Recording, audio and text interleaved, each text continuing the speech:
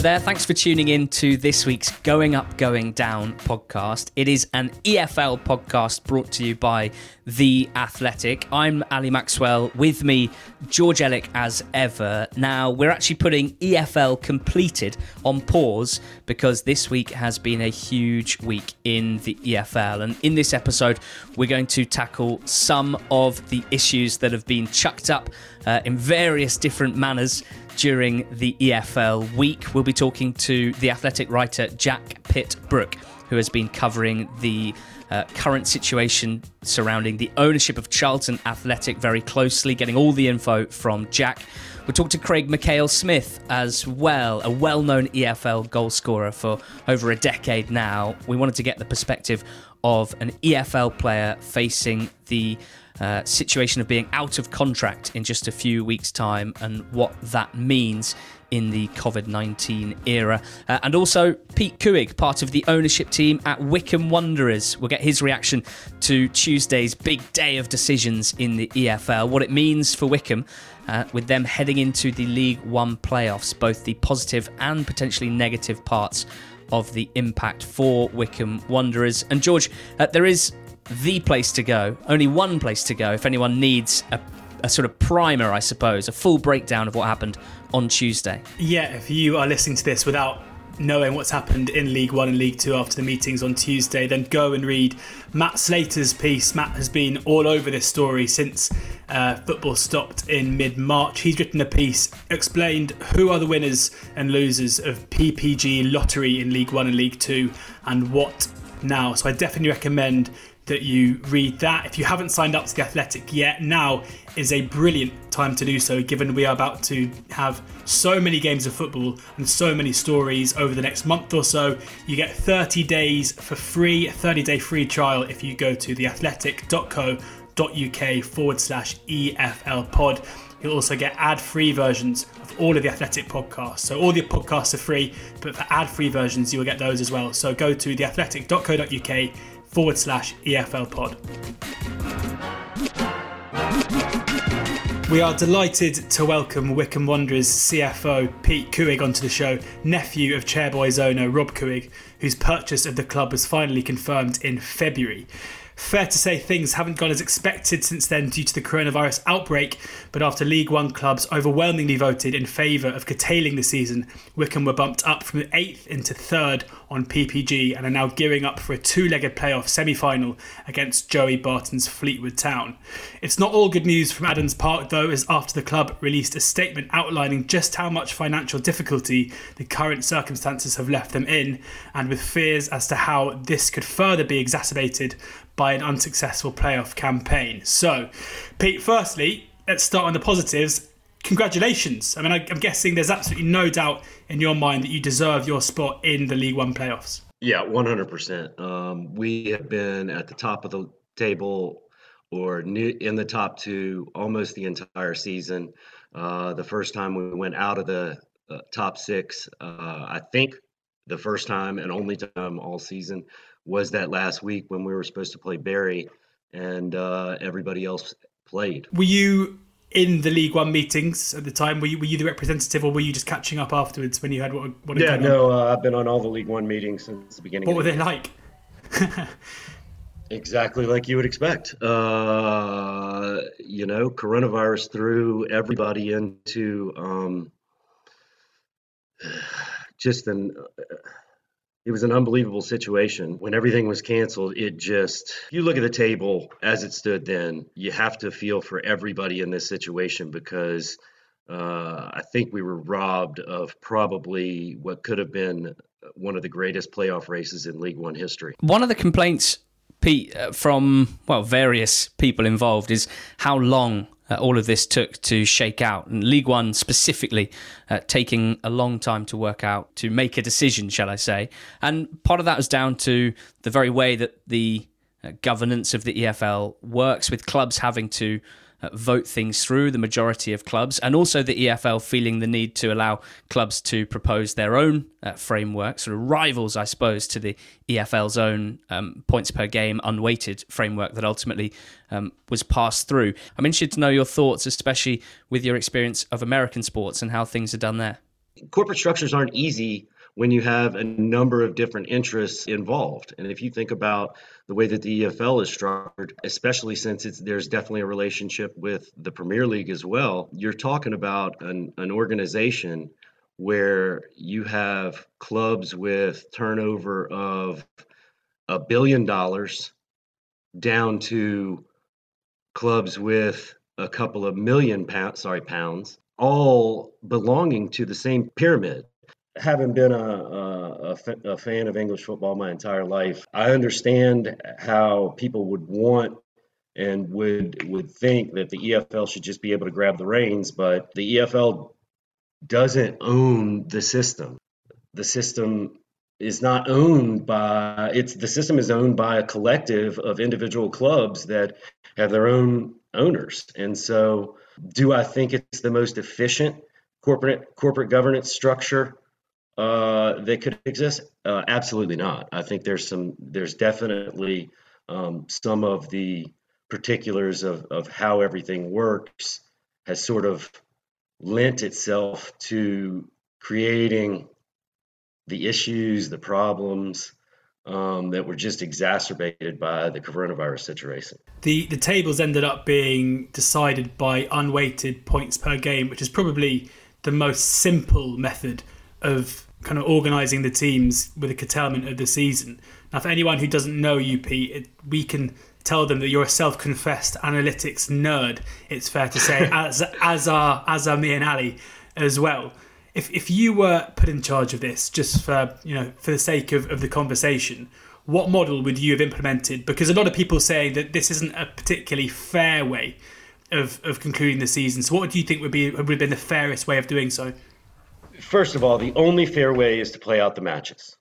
That is the only fair way. Once you get beyond there, most fair to least fair is a very subjective way to look at things. Very early on, because of Barry, there was an unbalanced table. And I don't know if supporters are aware of this to the level that it exists, but there are match bonus contracts with players, and ours, which was signed with the players before we arrived, was based on table position. When we started looking at it, at some points early on, our players kind of got screwed on their match day bonus because they were in third or fourth because we maybe had played less games.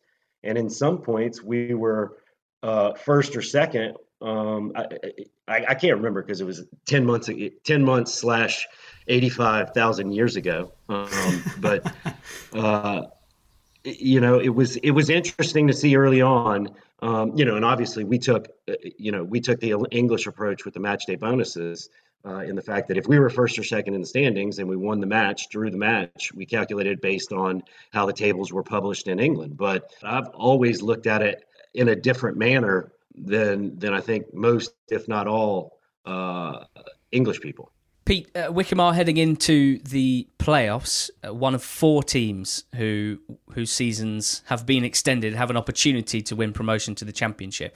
I'm interested from a business perspective, and someone involved within the club, as to whether taking part in the playoffs might potentially push problems that you could have faced now that the decision has been made down the line to a potentially worrying extent. You've got a 1 in 4 chance of going up, but for the 3 teams that don't go up, do you expect there to be issues essentially based on their participation in the playoffs? And what are those issues? Well, I mean, just consider what the other 19 clubs in League One next year are doing right now, and I guess there's 20. They are all currently able to furlough their players, plan for next year under a couple of different scenarios. They're able to start looking at the players that are going to be. I mean, they basically get to start planning right now, and accrue the financial benefit of being able to maintain their players. To me, the playoffs are going to put a financial burden on the 4 clubs that have to do it that the others don't have to do. And I know that exists every year, but in a typical year, there's not a 3-month gap 3.5 month gap between games. It's right after. Everybody is still under contract. I don't want to complain about it. I've seen on the internet that some people say we should turn down our playoff spot, because we have said that is a difficult position, and I think there is. I, I don't even understand that question. I guess it comes from a very jaded perspective, but I could only imagine. I mean, we're going to do whatever it takes to give ourselves as good a chance in the playoffs while also working towards next year. And I can promise you this: one of the things that Rob and I have been working on since day one of the lockdown with everyone is, what are we doing next year? And we've scenario planned. Right now, we're fortunate, Right now, it's the football side of the business that has to focus on the football. Matt, Neil, Kelly, Don, Richard, everybody on the business side that is not on furlough, which is a very limited number of people, I can promise you we are focusing, A, on how to pay for the playoffs, and B, moving forward beyond that and what we are doing for next year. And it is critical. I believe in what the EFL is saying. It is critical to finish the season. The thing that kind of is difficult for me to accept is that the EFL has said we have to finish the season, and four clubs are being forced to pay for it without any help. Early on, I kind of figured the four playoff teams would at least get their testing paid for, but that's not the case. I mean, the carrot is that the team that wins the playoffs sees a massive rise in their revenue next season. So it's all, we'll get a bonus, if you will, of a fair few million quid. English football has consistently fed the gambler mentality. So I guess you're right, man. We got a 20.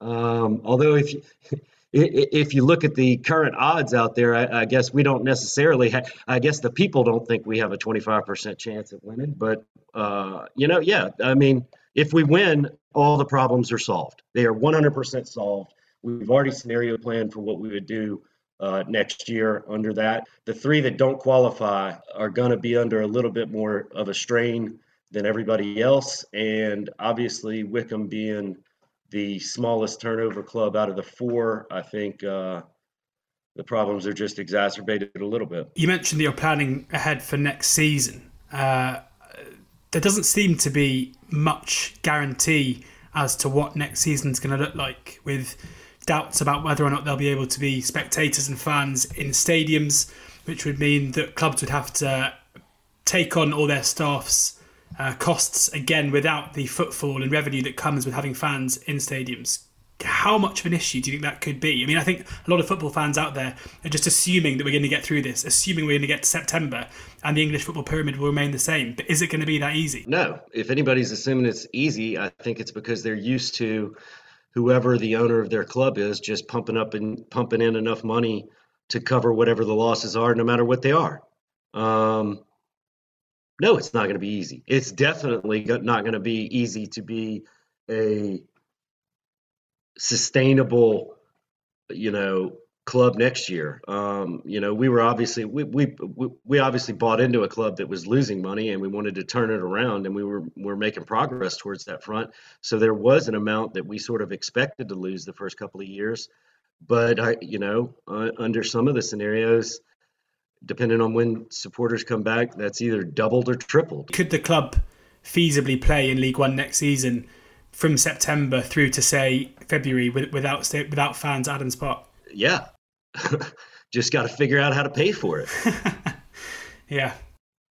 But my entire life has been spent investing in, managing, founding startup and growth companies. So, and Rob has been an entrepreneur his entire life as well. And so anybody that has ever been involved in a startup or growth business understands that the long-term gain, once you do achieve that sustainability, it is in a good investment worth those early investments. Have we sort of looked at what it would cost if we don't have any supporters through December or March or that?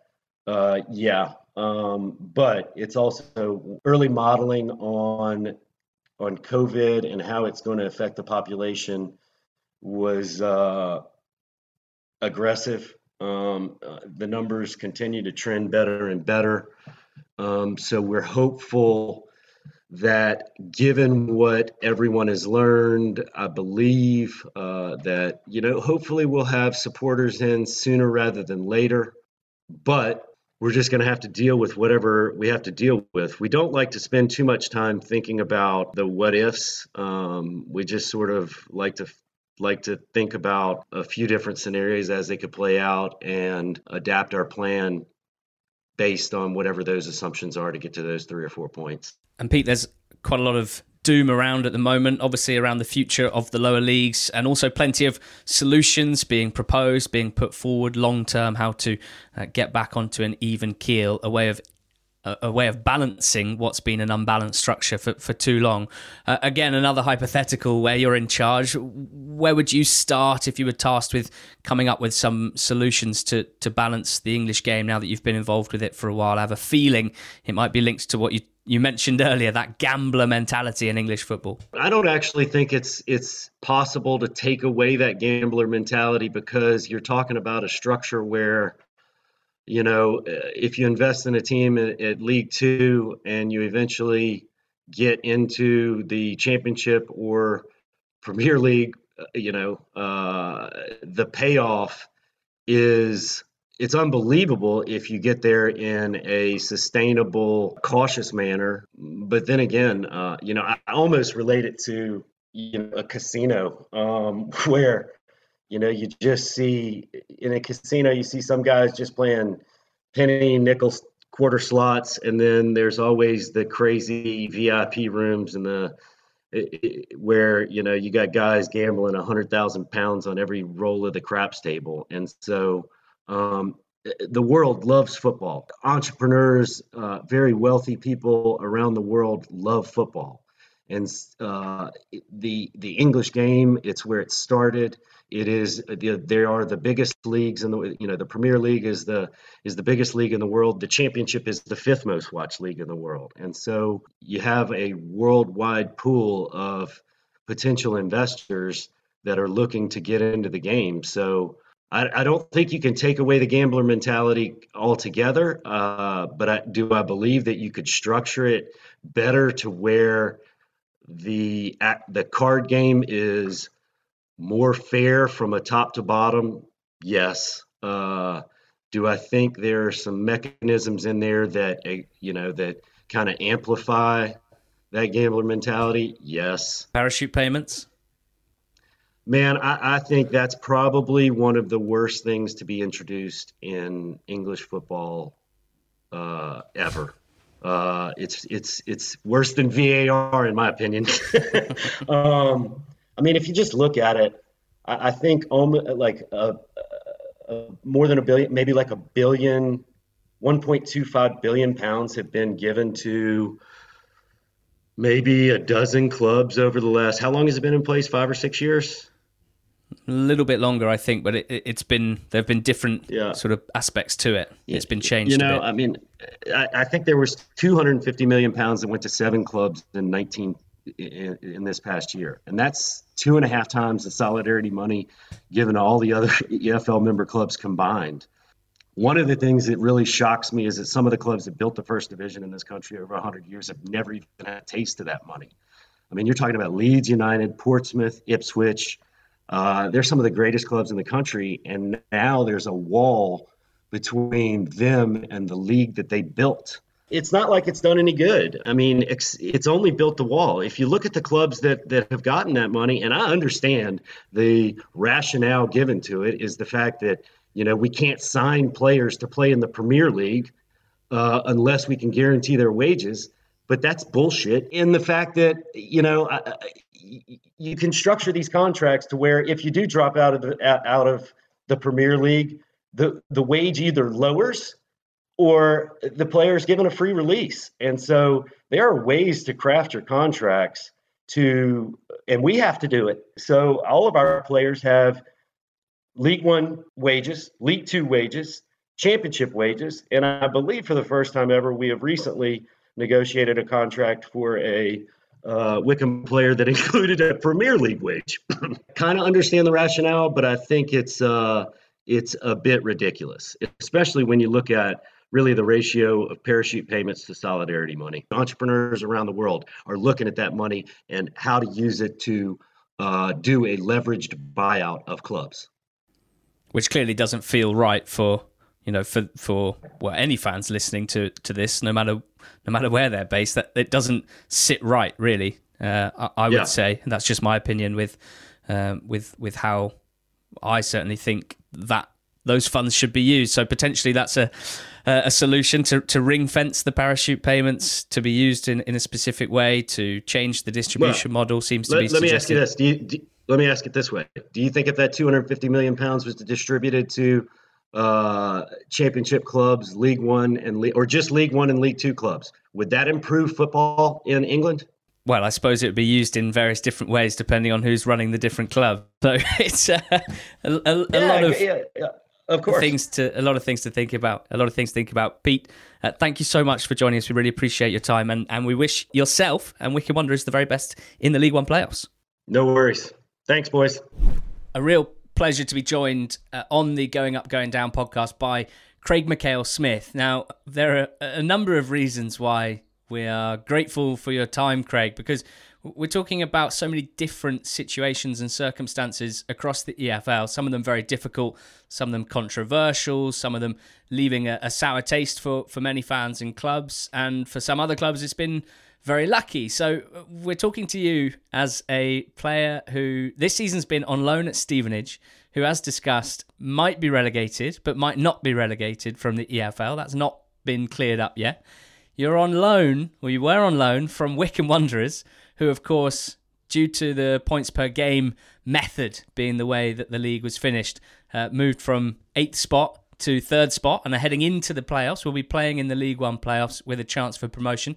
And, of course, we cannot forget, and many people listening will remember these years fondly, you're a club legend at Peterborough, at Posh, who lost out on an opportunity for promotion, firstly due to COVID, because it stopped them while they were in flying form, but also this method of points per game of deciding the leagues means that Peterborough are feeling very hard done by as well. Most of all, Craig, you're a footballer who is out of contract this summer, and that is a big reason why we want to talk to you. This is a circumstance and a scenario that I don't think is necessarily being discussed enough. So thank you very much, first and foremost, for joining us on the podcast today. No problem. So a couple of things to get into, really. I suppose to start with, on Tuesday, George and I were just on Twitter, on WhatsApp, on the phone, trying to get a steer on what was happening, trying to make sure that we knew all of the potential outcomes and what was going to happen. How much have you, as a player, in many ways directly impacted by what was happening on Tuesday and the decisions and the votes? How engaged were you with all the discussions leading up to it, and how across things were you on Tuesday as well? To be honest, not too much. I've kind of just stayed away a little bit and allowed kind of the situation develop itself. And obviously there's been lots and lots of kind of permutations of what people were expecting it to be and what people want it to be. It's just such an unprecedented situation. Like there's nothing has been kind of put in place just in case something like this was to happen. So it was just a case of waiting to hear what was happening. And obviously you've got boys like texting and hoping for the best result at Wycombe. Obviously there was at one stage there was a chance of automatic, then it was playoffs and maybe missing out on a playoff. So yeah, I think now it's finally decided. I think it's just kind of gives everyone time to now focus on actually what's going to happen for that club the next season. What is the feeling from the Stevenage side? What was the reaction to the news that actually relegation from League Two is going to happen, but we don't know yet whether it's going to be Stevenage? What's the reaction there? It's difficult. Obviously, you say like the club look like they're going to be relegated. It's hard. Obviously, with 10. Obviously, there was 10 games to go. So there was obviously a chance of kind of getting out of it. So not playing them 10 games is a little bit disappointing. And with the situation with Macclesfield, with regards to they're getting points deducted, it's still up in the air. So they can't really move on just yet and plan for a season, whether it's in the conference or whether it's in League Two. So they're just kind of waiting for that decision to come through, really. Like I think they just want to know whether it's relegation or whether they're saved, so they can actually move their next season forward. And actually, Wycombe Wanderers started training or return to training again in groups on Monday. Not contact training yet, but certainly important to get a few weeks in before the playoff semi-final first leg. And you've been back with your parent club Wycombe, back in training in the first few days since their return. How did that come about? Did you ask if you could go back to training? Were you told to report back to training? It must have been a difficult situation with you having been on loan as well at Stevenage. My loan with Stevenage was, I think, ended on the 29th of April, which is obviously was meant to be the end of the season. Right. But we spoke, and it was kind of like I wanted to go back training, even if they said I didn't have to report back to training. I wanted to go back because my contract's up in the summer. So if I was to play for Wycombe again, great. And if not, then I wanted to make sure that I was fit and ready to join another club, because obviously I believe these seasons are going to kind of roll straight into next season. So for me, I've had it's been 12 weeks, so 3 months of doing bits and pieces. But I want to make sure that when the next season rolls round, whatever happens, I'm fit to dive straight into it. There's been so much discussion about how it will affect players physically, having had this period of trying to stay in shape, but ultimately not being able to replicate, let alone match football, but even just training. What's it been like the first few days? How's the body feeling? Yeah, it's a bit stiff. I'm a little bit older now, so it affects me a little bit more. But yeah, it's been good. It's been good to be getting back into it. Kind of training on your own. It's only as so far you can push yourself. You never really know kind of how fast you're running and how fit you actually are until you kind of run up against someone who's probably fit or fitter than you. So it's been nice to kind of get back to it, see kind of where I'm at a level of fitness, just kind of feel a ball again. I say it's 3 months without kind of really properly touching a ball. So it's just nice to kind of get that feel back, kind of get back to some normality of actually training and kind of seeing the lads. And you're in a situation where, although your loan at Stevenage is finished, and although Stevenage won't be playing any more football this season, and Wycombe will be playing football, your parent club, you're not yet clear whether you're actually able to play in the playoffs or not. I'm pretty sure, Craig, that loan players returning are not eligible to play any more football this season. But you were saying to me off air earlier that you haven't been told that yet. It's still a bit up in the air for you. Nothing's been said. I think they're obviously speaking to who needs to be spoken to, whether it's the EFL or the FA. I don't know.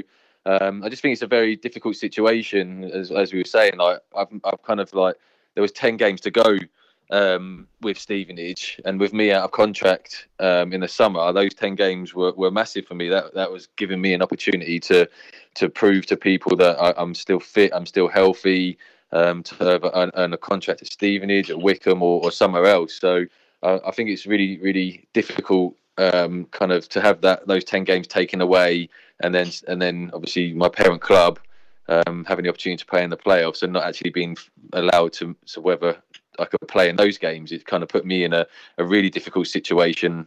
I think my last game was probably January, February time. So it's a long time in football. And with the situation kind of going from one season to another, I don't know how that's going to play out with me kind of finding a new club, a new contract. So I'm hoping there's a bit of sensibility, not for myself, but obviously for other players as well, who are probably in the same situation that are still trying to earn a contract. Whether they can play in these playoff games, or obviously with the Championship, they've got their remaining games to play. As I said, I hope there's just some stability from the boards that might look at it and say, yeah, like we allow these guys to play because they've got their livelihoods at stake.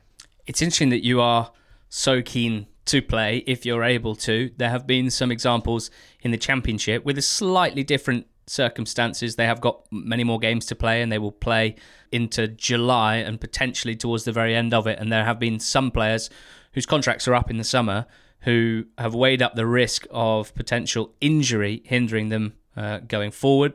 You would rather, if you can play, you weighed that up and you decide that actually that would be worth the risk for you? Yeah, I think so. I feel I need to be playing. I need people to see that I'm still playing, that I still can physically do what needs to be done. I think, as I said, those 10 games is a lot of football for me to prove that. I think obviously players at different kind of times in their career as I'm getting older. So I think I need to play younger players who have played and maybe have moves on the horizon. Maybe it's a good thing not to play to save themselves from maybe risking injury if they've got something else lined up. So there's obviously lots of different factors to playing and not playing. As I said, in my circumstances, I need to play to prove to people that I can still do it to earn myself a contract somewhere. How much has the current situation and the kind of doomsday predictions about how difficult it's going to be for League One and League Two teams, has that put you off at all actually making an attempt to gain a new contract? It feels like it's a really difficult position for you to be in.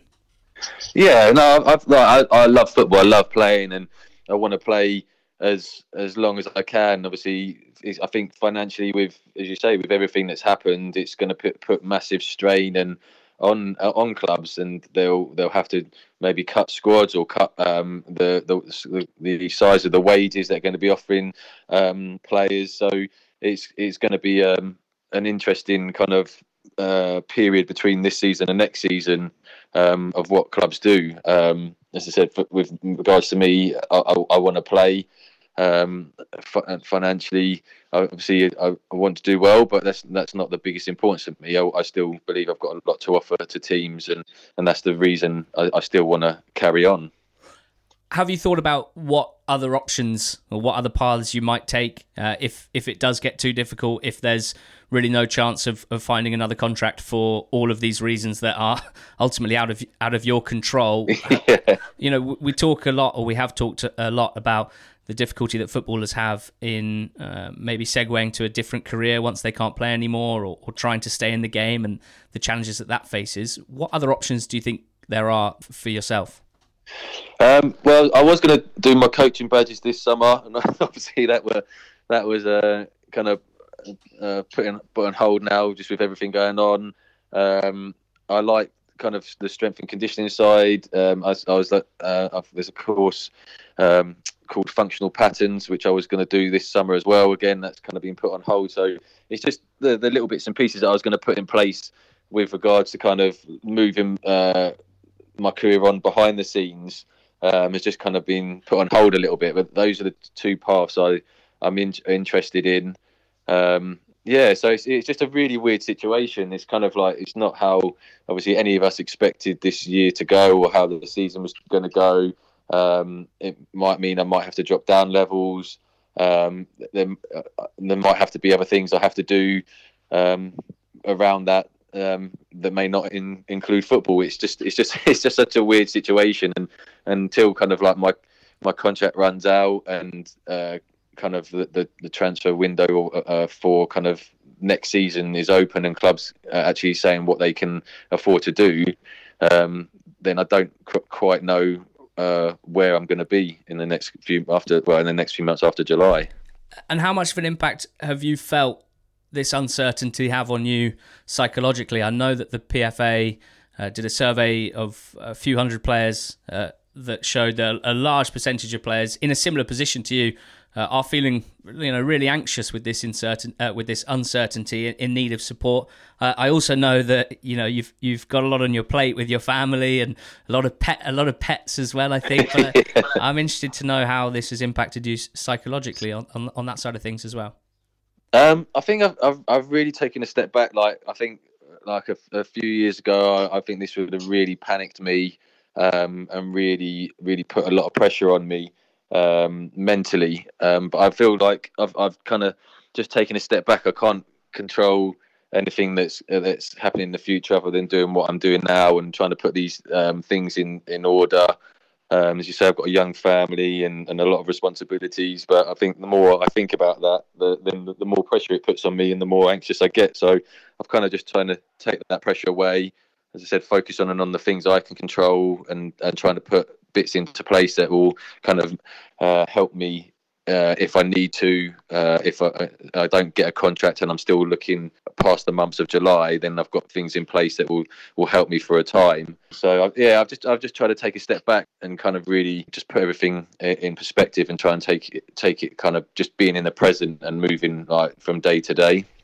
I know you've always been a big part of dressing rooms at clubs that you've been at. So, aside from yourself, what about the perspective of younger players that perhaps the guys in their mid to late 20s, sort of far enough through their career that they're established, that they've been pro footballers for a decent amount of time and probably thought they had a fair few years left and might now be facing much larger concerns much earlier than they thought they would have. Is that something that you've been aware of, that sort of uncertainty amongst teammates or friends in the game?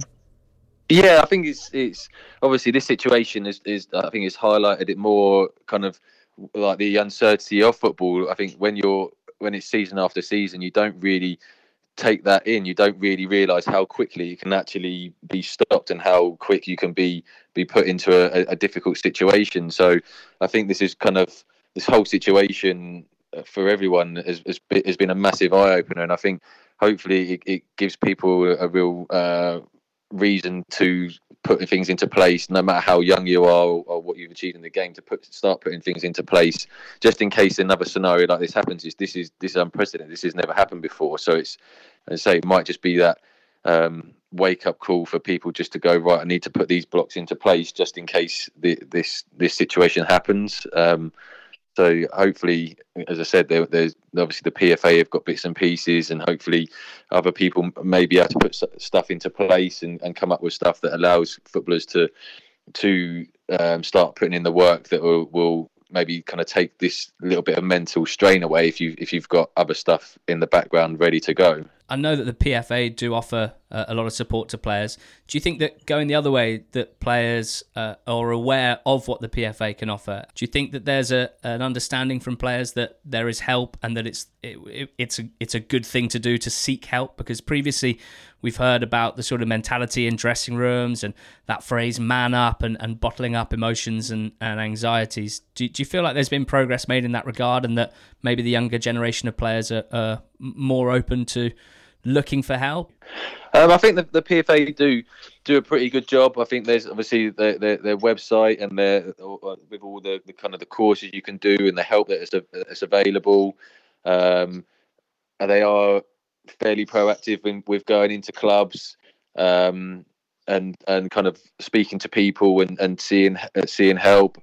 I just feel there needs to be a kind of a bit more of an area where professionals players can go with regards to kind of after football or even kind of during football with regards to specific courses, finding courses, education, and kind of being not forced, but making sure that you are doing stuff that benefits you in the future.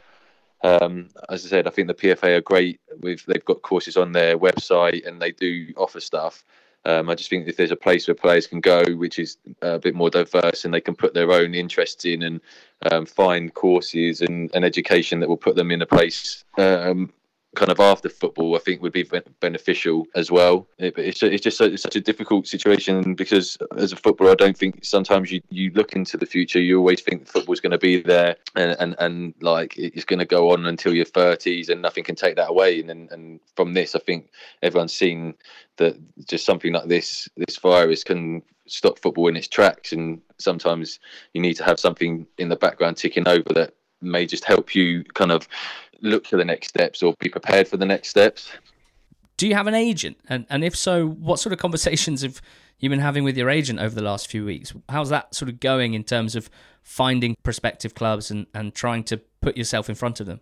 Yeah, I haven't actually got an agent. I haven't had one for a while. It's just kind of like just speaking to people and kind of being put in contact with people. Yeah, it's a weird situation now because obviously I've not so much kind of put my name out there. I haven't been speaking to people. I kind of wanted to let my football do the talking on the pitch, which has kind of been really difficult just with the situation at Stevenage with kind of a lot of changing managers and styles of play, and then obviously the season ending early. So it's going to be an interesting situation, really. I think I've kind of got to let my contract run down because I don't really think I'm going to be able to talk to people while I'm contracted. And then obviously once my contract comes to an end, then it'll be a case of kind of ringing around and ringing people and seeing if kind of managers need a player like me, and just working it from there. Really, it's it's a different situation that I've been into. If I still want to be a professional footballer, then now I've got to put that hard graft in myself and put myself out there. It's been fantastic to talk to you. It's been really good and really valuable, I think, to hear your perspective as someone who has been very much affected in terms of the clubs that you play for on this week's news, but also in terms of being out of contract this summer. So certainly wish you all the best, Craig, and thank you very much for joining us. Cheers. Thanks for having me. Right, so next up, in what's been a big week in boardrooms across the EFL, virtual boardrooms, probably a more apt phrase. The latest change at boardroom level comes at Charlton Athletic, and as ever, it's not straightforward, it's not particularly clear-cut. For many, this story might have been a little lost in the COVID-19 noise and the fallout of all that's been going on, but thankfully, Jack Pitt-Brooke has been covering the story for The Athletic. Jack, thank you, first of all, for joining us. This, I imagine, has been a tricky story to cover at times over the last month or two. Yeah, it's certainly been an interesting one in the sense that it's been moving very fast, but also you're never quite sure exactly where things stand. So, it's the kind of story where you can draft up a story and you spend some time working on it and then all of a sudden things have changed again. So it's all very murky. Would you be able to summarise to those who maybe haven't followed the story since the club had been bought from Roland Duchâtelet? Many people would have thought, great, we've wiped our hands of Roland and all that he brought to the club over his ownership. Could you summarise what the situation was and how it started to change in early March? At the start of January, Roland Duchâtelet sold Charlton Athletic to East Street Investments, which was made up primarily of two men. Tanu Nima, who was an investor from Abu Dhabi, who owned 65% of the shares, and Matt Southall, who was a former football agent, who owned 35% of the shares. So they were basically the two halves, or the two main players in ESI. Southall and Nima then had a huge falling out, largely over the money that Southall was taking out of the club and accusations that Nima was not investing anything into the club. The two men started criticising each other on social media in a way that was really unprecedented. Like, I've never seen two boardroom figures hammering each other on social media. The two men then tried to sack one another, and eventually Nima was successful. And I think it was on the 12th of March that he had Southall removed from Charlton Athletic. He had him evicted from the building. The police were called, and Nima effectively was in sole control from March until earlier this week, or I think perhaps over the weekend, when Nima effectively handed control of East Street Investments and therefore Charlton Athletic to this new guy, Paul Elliott. Do you have any understanding of why, having won the battle, so to speak, with Matt Southall, Tanu Nima, not long after buying the club or being involved with the purchase of the club and becoming the major shareholder, what changed for him? Why did he decide, actually, this is not for me? Well, I don't know what changed, but I do know that owning Charlton Athletic is not a fun or profitable thing to do. The monthly wage bill, certainly a few months ago before the deferrals came in, that players and senior staff agreed to, I think the monthly wage bill was estimated at around £450,000. Now, Charlton Athletic do not make an awful lot of money, and they make even less money in the era of coronavirus when they can't play home games at the Valley. So simply by owning Charlton Athletic, you are putting yourself on the hook for a huge bill every month. Unless you're going to throw millions and millions at it in investment and try and, improve the team and make them competitive and pay the money involved in that, owning Charlton is tough. It's not fun. And I think that is why Nima eventually decided to give it up. Like, he put out a statement on Instagram on Monday night, which he then quickly deleted, but was subsequently reposted on the Charlton website, where he said that he recognised that it was time for him to step aside. I'll just bring it up here. He said, "I have made the difficult decision, having received advice and listening to fans' wishes, to hand the club over to a consortium that will have sufficient time and be in a position to take the club forward." I don't really know what changed, in the sense that it was always a very difficult thing for Tanu Nima to own if he wasn't going to invest money. But clearly he has recently decided that it is no longer worth his time. So let's talk about this consortium then, because it seemed to anyone following the story like there were a few interested parties in taking over Charlton, despite all the perils that comes alongside it. Former Swansea owner Hugh Jenkins publicly stated that he was interested in buying the club. The notorious Lawrence Bassini, who was once at Watford and tried to buy Bolton, also staked a claim to wanting to buy the club.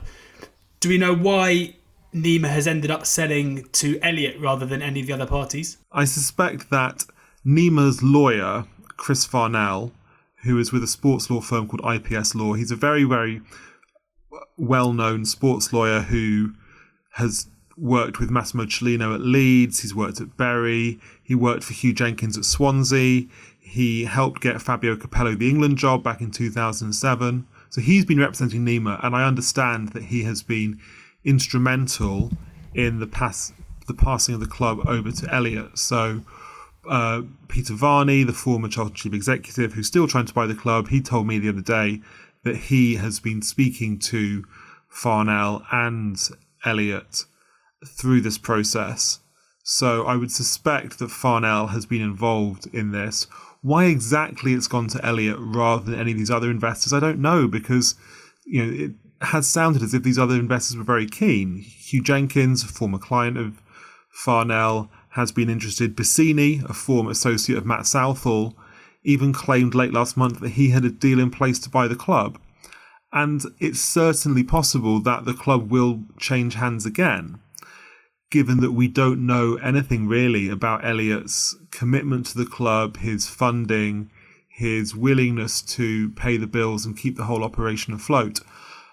So I would not be surprised at all if all of the parties who have been interested in buying from Tanu Nima would still be interested in buying from Elliott. But why exactly Elliott owns the club, or rather owns ESI right now, I can't give you a straight answer. I mean, I read your piece out this morning in The Athletic, and it is obviously tells us a lot about what's going on at the moment, and we'll talk about Paul Varney in a second. But before we move on to Varney and his role in what's going on at the Valley, just want to ask you a couple of questions about Elliott himself, because there doesn't seem to be much information about him. When I saw the name linked to Charlton, I immediately thought it was former Charlton player Paul Elliott, who's weirdly been linked to taking over the club in the past. But that's not the case. It's a Manchester-based businessman, but there doesn't seem to be much else about him online. Can you shed any light to any Charlton fans listening as to who this mysterious Paul Elliott is? So the Charlton Athletic put out a statement yesterday morning in which they said that Elliott has had a successful career in business, having started with a property management company, which he then turned into a large portfolio of residential and commercial units. When I spoke to Peter Varney on the phone about him the other day, he said that he'd heard Paul Elliott was a property financier. Clearly, his background is in investment and real estate. I've been doing my own research in the last few days, and there are one or two property companies, the Final Companies House, connected to a Paul Elliott, but I couldn't tell you with confidence and in detail exactly what companies he's been working with and what his background is. Like the whole, this man was a mystery to people in football right up until the weekend when his name first emerged, and I think a lot of Charlton fans can have the right to demand a little bit more information and a bit more of and to hear a bit more from Elliott about what his intentions are. Jack, one of the things that has always concerned George and I when covering matters of clubs in trouble off the field and at boardroom level is when the stadium, for example, and or the training ground and other facilities are sort of separated in a sense from the club. Are you able to tell us who currently owns the Valley and the training ground, to what extent these assets are separated from essentially Charlton Athletic and whoever owns them at this moment in time? Yeah, so the training ground and the stadium, I believe, is still owned by Roland Duchâtelet, who owned the club from 2014 until January of this year. And obviously this presents a challenge to any club. Everybody knows that any Football League club is much healthier if they own their training ground and their stadium rather than if they do not. Like, you're in a much weaker position if you don't own those assets. One of the things that lots of Charlton fans want is for the club to regain control of those assets. And that's why Peter Varney said to me in our interview that he would like, if he is successful in taking control of the club, and there's a huge question mark over that he would like to buy those back from Du Châtelet. And that means that anyone owning Charlton in future will have to negotiate with Du Châtelet for the purchase of those assets. The problem is that, they cost millions and millions of pounds, and right now the club doesn't have that. So you need someone with very deep pockets to bring them back under the club's control. We've spoken in passing about Peter Varney, who you cover in your piece out this morning, and who you spoke to as well. He was a former chief executive of the club. Can you clarify as to whether or not he's part of Elliott's consortium, or is his consortium looking to purchase the club off the new owner? No, so Peter Varney is not part of Paul Elliott's consortium. Peter Varney is external to what's going on at the moment. So he's a bit of a Charlton legend, really. So he was chief executive back in the Alan Kirbishley days, back when Charlton were finishing in the top half of the Premier League from 1998 to 2007. He returned briefly to the club to help them in a moment of crisis in 2009. He then fronted another consortium that took control of the club in 2010 and led to another period of relative success in that he appointed former left-back Chris Powell as manager, and then Chris Powell's Charlton won League One with 101 points the following season, and things were looking up for Charlton before that consortium, which Varney was part of, then sold to Du Châtelet in sort of 2013, 2014. So he knows the club inside out. He's been a Charlton fan for 60 years, and he is looking now to get back in by, I think he initially had been speaking to Nima, and as he said, he is hoping to speak to Elliott and Farnell this week to establish their intentions regarding the club. I think ideally Varney and his backer Andrew Barclay, who is the grandson of Sir David Barclay, would like to buy the club, but of course that's we don't know how receptive Elliott and Farnell would be to that. Jack, you mentioned that whoever is owning the club has a job on their hands financially, keeping it afloat, led to believe that Paul Elliott's group have been funding the club over the last month and this month as well. Is there any indication, or do you have any suspicion, having followed the story closely, on the next steps? You've mentioned that there's a very large investment needed just to take over the club, to fund the club, and ideally to purchase the training grounds and the Valley as well. What are your feelings on what the next few weeks might see in this scenario? The two big things in the next few weeks, before we even get onto the ownership, are how Charlton do on the pitch. They're currently in the Championship relegation zone. The Championship resumes on the 20th of June. If Lee Bowyer's team, without Lyle Taylor, their best player, can win enough games to stay in the Championship, then things become a little bit less worrying. The other immediate priority is simply to pay the wage bill every month. The wage bill is high, given that the club don't have any income or any real assets or any money in the bank. So it's a challenge. It's a challenge to pay the wages every month. And clearly Elliott and the people around him have found the money last month to pay the salaries, but they're going to have to keep doing that. And those really are the immediate challenges before we get on to the question of the future ownership of Charlton Athletic. I'm sure there would still be other interested parties. I'm sure the names you mentioned earlier on, Bassini, Jenkins, would be keen on investing or working alongside Elliott's consortium to take control. But at this point, we just don't really know. It is all up in the air. It is a big mystery for Charlton fans as to what really the future holds. But I certainly think that given the financial reality of the club, given the lack of income because there's no fans coming through the gate for a while, given the knock-on effect that might have on sponsorship, given the possibility of relegation to League One, which we have to accept is something that might well happen, it's not unreasonable to be worried about the possibility of administration or whatever relegation might bring.